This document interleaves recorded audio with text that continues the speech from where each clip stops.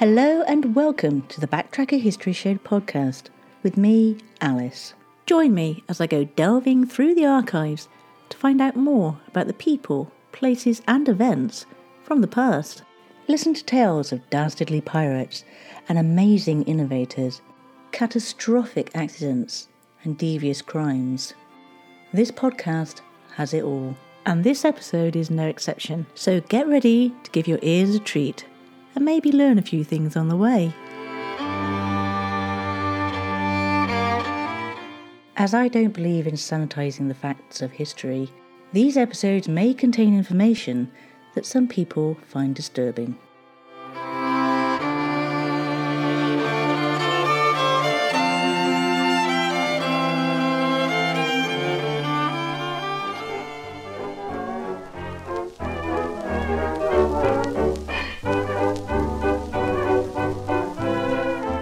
Our story today occurred in the year 1932, and as always, I'd like to share with you some other events that happened that year. On March the 14th, George Eastman, founder of Kodak, committed suicide in Rochester, New York. The 23rd of April saw the new Shakespeare Memorial Theatre opening in Stratford-upon-Avon. Designed by Elizabeth Scott, it is the country's first important work by a woman architect. The 1st of August, Forrest Mars produces the first Mars bar in his Slough factory. Forrest Mars was the son of an American sweetmaker, Frank C. Mars, and he modelled the Mars bar after his father's Milky Way bar, which was already popular in the US, adjusting the recipe slightly to better suit European tastes, with his staff of 12 people. The bar and the proportions of the main components have changed over the years with minor variations. This version is sold worldwide except for the US, which has a different formula, and it's packaged in a distinctive black wrapper with red, gold edged lettering. By the way, 3 million Mars bars accompanied the British task force to the Falklands in 1982. On the 2nd of November, the Emu War happened, a nuisance wildlife management military operation which began in Australia. It ended in failure on the 10th of December of the same year. The 7th of November saw Buck Rogers in the 25th century, debuting on American radio. It's the first science fiction programme on radio. And lastly, the 25th of December, King George V delivers the first royal Christmas message on the BBC Empire service from Sandringham House. The text had been written by Rudyard Kipling. Our event, though, happened on the 15th of August of that year, in the seaside town of Portishead, which is a coastal town on the Severn Estuary, 8 miles to the west of Bristol, in the county of Somerset. As you can imagine, at the height of summer, everyone was out enjoying the sunshine, the candy floss, the donkey rides, and all the other fare that you can find at a UK beach. It was idyllic, and there was laughter everywhere. But unfortunately, for a group of 3 friends, this laughter wouldn't last very long. By the end of the day, everything would change.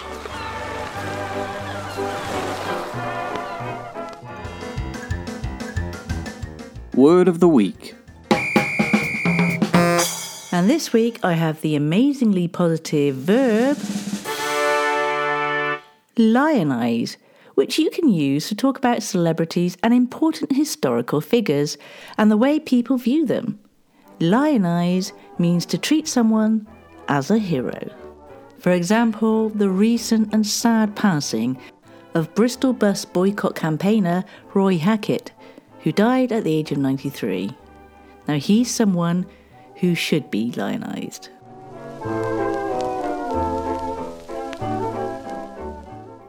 They died trying to save their friends, like true English men and women. That's what the coroner said, praising the 2 victims of the Portishead triple bathing fatality, whose bodies at that point had not been found when the inquest was held on the 15th of August 1932. on Miss Irene Lillian Watts Charge, known as Queenie, who lived at 35 Ellie Broad Street, St Paul's, Bristol. The evidence heard finally confirmed the belief firmly held by the mother of Reginald Henry Green, the young Birmingham man, that he actually swam to his death in a heroic attempt to help his companions. The witnesses who proved this story were Mr. Gilbert Hibbs, a military medalist, and his friend, Mr. Wilfred Gunter. The coroner for North Somerset, Mr. W. Burrow, held the inquest in the Albion Inn, Portishead, without a jury. Miss Violet Watts Chard, the dead girl's sister, was present, as were Mr. and Mrs. William George Weldon, the dead man's uncle, and Mr. William and Alfred Carey, the brothers of Miss Nancy Carey of 59 Worrell Road, Clifton, whose body at that time was one of those that had not yet been discovered. The clerk, Mr. J. Chaffrey Clyde, represented the Portishead Urban District Council, and Irene's body was identified by Mr. Leonard Charles Fry of 233 Cheltenham Road, Bishopston, Bristol, a traveller who said the deceased girl was his fiancée and the adopted daughter of Mrs. Helen Chard. Leonard told those present that Irene wasn't a strong swimmer and had never bathed at Portishead. Mr. Gilbert Frederick Hibbs of 36 Two Mile Hill, St George, Bristol, a vulcaniser, was next to give evidence. He said that about 10 minutes past 7 on Sunday, August the 7th, he and his friend, who had gone to Portishead with their wives, were paddling on the beach near Battery Point. The two girls and Mr. Green came along, said Mr. Hibbs, from the promenade. They were covered in mud when they got to us. The two girls went into the water during this time. Mr. Green was taking off a pair of flannel trousers which were covering his bathing suit. He was bent down trying to wipe some of the mud off his legs and singing, and I can tell you the name of the song he was singing, Muddy Water. During this time, the two girls were standing about 4 yards away, waiting for him. Miss Carey cried out to him, "Come on, Reg," and he shouted, "Right-ho, coming," and then went into the sea with them. My friend and I started to walk away towards Battery Point when I heard a cry for help. I said to my friend, "There's one of them drowning out there," and rushed towards them, telling my friend to rush up to the promenade for help. It's my firm conviction that nobody knew what was happening, only our two selves, my friend, Mr. Wilfred Gunter, and myself. I rushed into the water thinking I could help them by wading out because I was a non-swimmer. While standing there, I saw Miss Nancy Carey had gone down once, and the next time she came up, the other girl, Miss Watts Chard, the deceased, swam towards her, and they both got in difficulties. They both screamed, and Green, the deceased man, deliberately turned round and went to their aid. It's my firm conviction that he could have saved himself had he wanted to.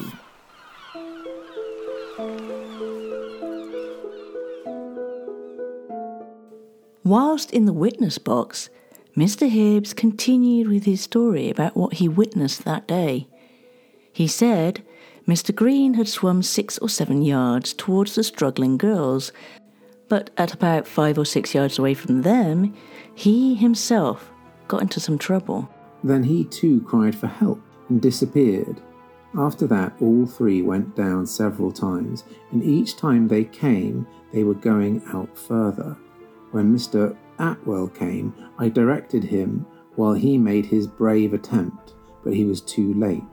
In reply to the coroner's questions regarding the death of the two girls, Mr. Hibbs said, "It's my belief they drowned one another. They clung to one another. The light-haired girl was in difficulties first, and then the deceased went towards her. They went down together. When they came up, they were 20 or 30 yards further off. They came up 3 or 4 times together. When he came up, Mr. Green again shouted, but he was always further out."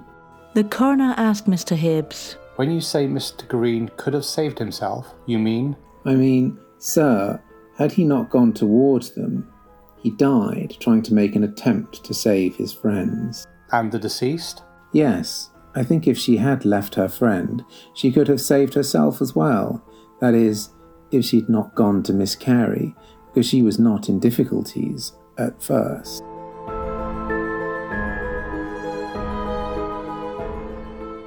The only cries for help which were heard on Battery Point were those of Mr. Hibbs' friend, Mr. Gunter.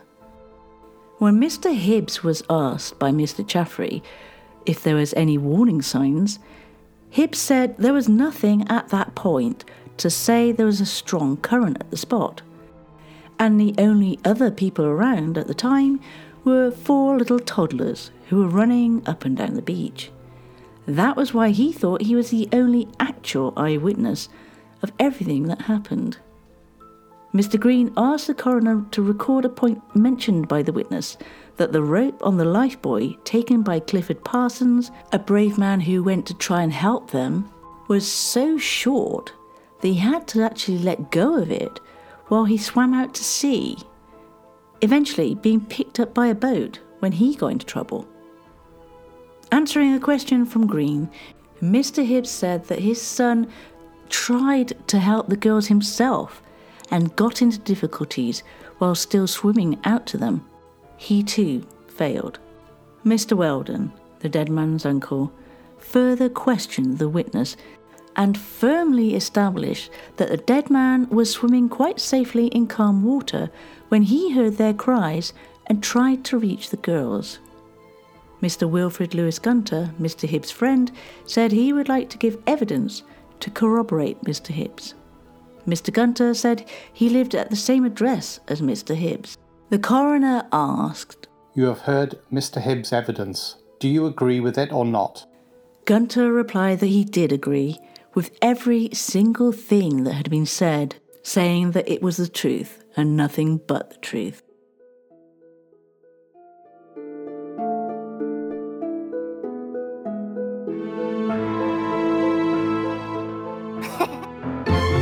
Word on the street. Today we venture forth to Alma Road.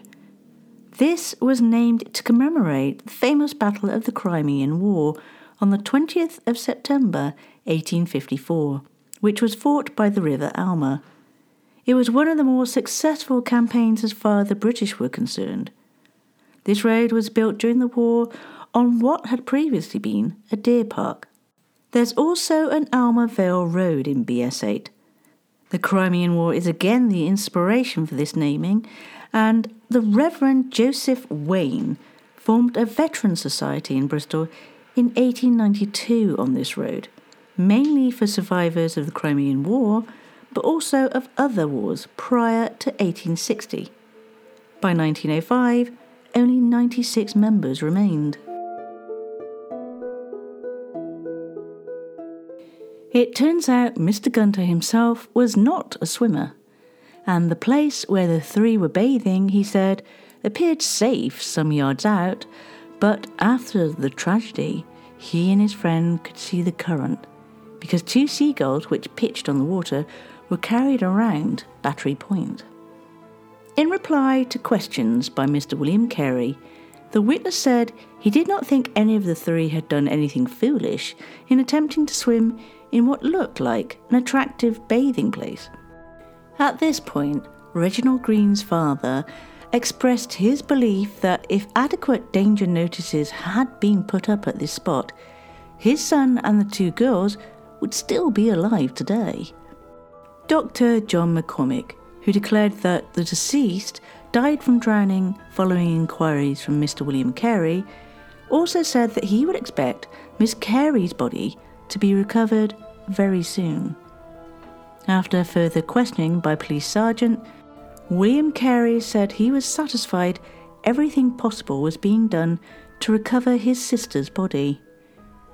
Mr. Frederick Hugh Smith, surveyor to the Portishead Urban District Council, was called at the request of Mr. Chaffrey Glyde and gave detailed evidence at length regarding the complicated bylaws about bathing at Portishead. He said the tide coming in met another current near Battery Point and created a whirlpool, which was very dangerous to a strong swimmer at all times. The council then took steps to erect 2 notices on the beach. They said, "It is dangerous to bathe from this beach." Mr. Green then asked several questions of the surveyor, the replies to which proved, he said, that his son and the girls did nothing foolhardy when they went into the water. The nearest signage, said Mr. Smith, was displayed at the other end of town, and certainly no one approaching from Battery Point would find any to signify there was a danger. What made things worse was that witnesses also agreed that the warning sign on Battery Point was so old that it was difficult to read and partly overgrown with ivy. This tragedy immediately got the local authorities putting up more obvious signage so that the warnings were more visible. It's worth noting that this was the second coroner's inquest. The first inquiry didn't have Mr. Hibbs giving evidence, which led to a verdict of death by misadventure, something Mr. Green's mother hugely objected to. She wanted it known that her son died trying to save his friends.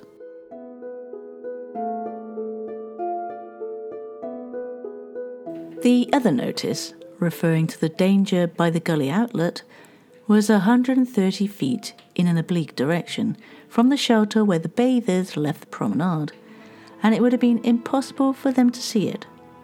The coroner, in his summing up, again expressed his sympathy to the bereaved relatives, as in the case of the late Mr. Green.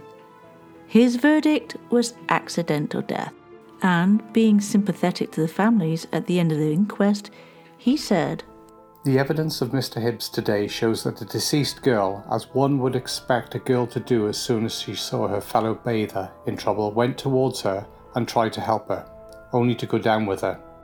Then, with regard to Mr. Green, what we all expected.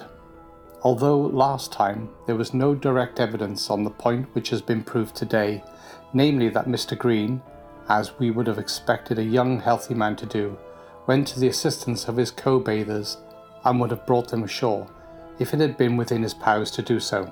His bravery has never been questioned at all, and anything I may have said was never meant to question it. I am quite satisfied that the 3 young people got into difficulties and did all they could for their fellow bathers. Even had they been better swimmers, it is quite possible they would have lost their lives."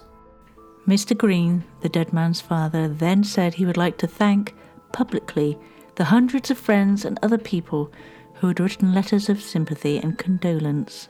"I would particularly like to thank the Western Daily Press and Bristol Mirror for the help, the very considerable help they have given me in this matter and in vindicating the bravery of my son."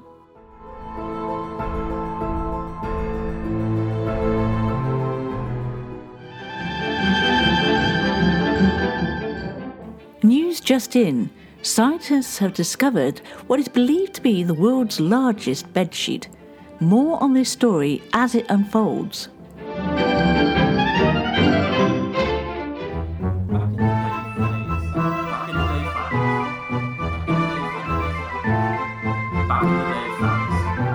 Back in the day facts.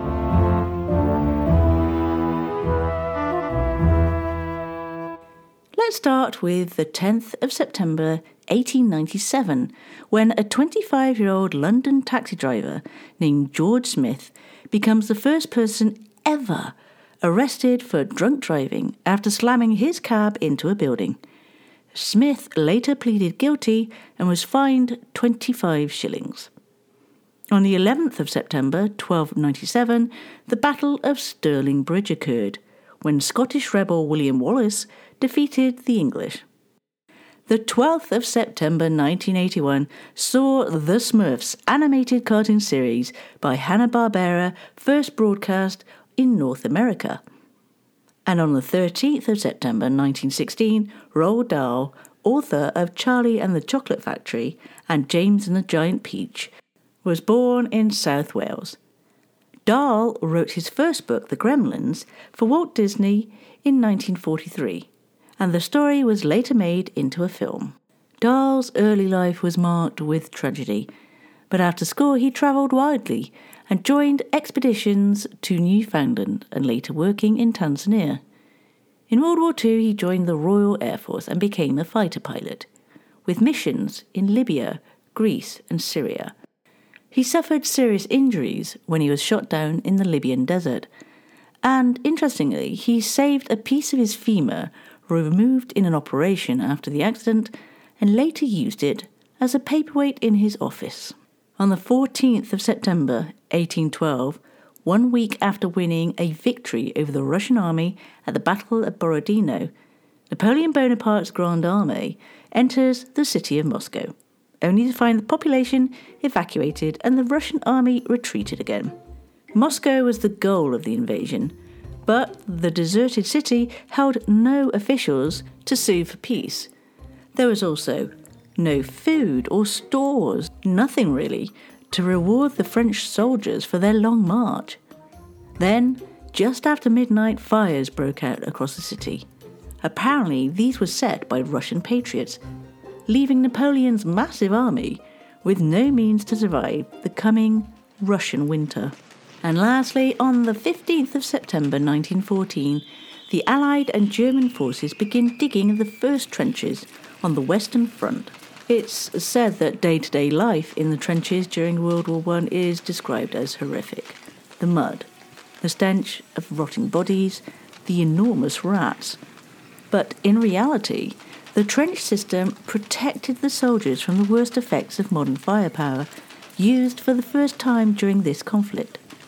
The greatest danger came during the periods when the war became more mobile, when the soldiers on either side were asked to leave the trenches and go on the offensive to gain more territory.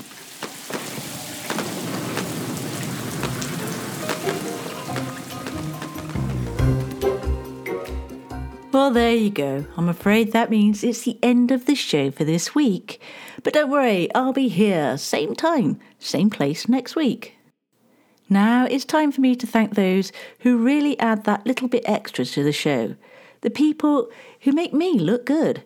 And this week we have Steve Shepherd from our very own Bradley Stoke Radio, as well as Steve Roberts and Julian Kendall from St. Stephen's Drama Group in Bristol. Thank you, one and all.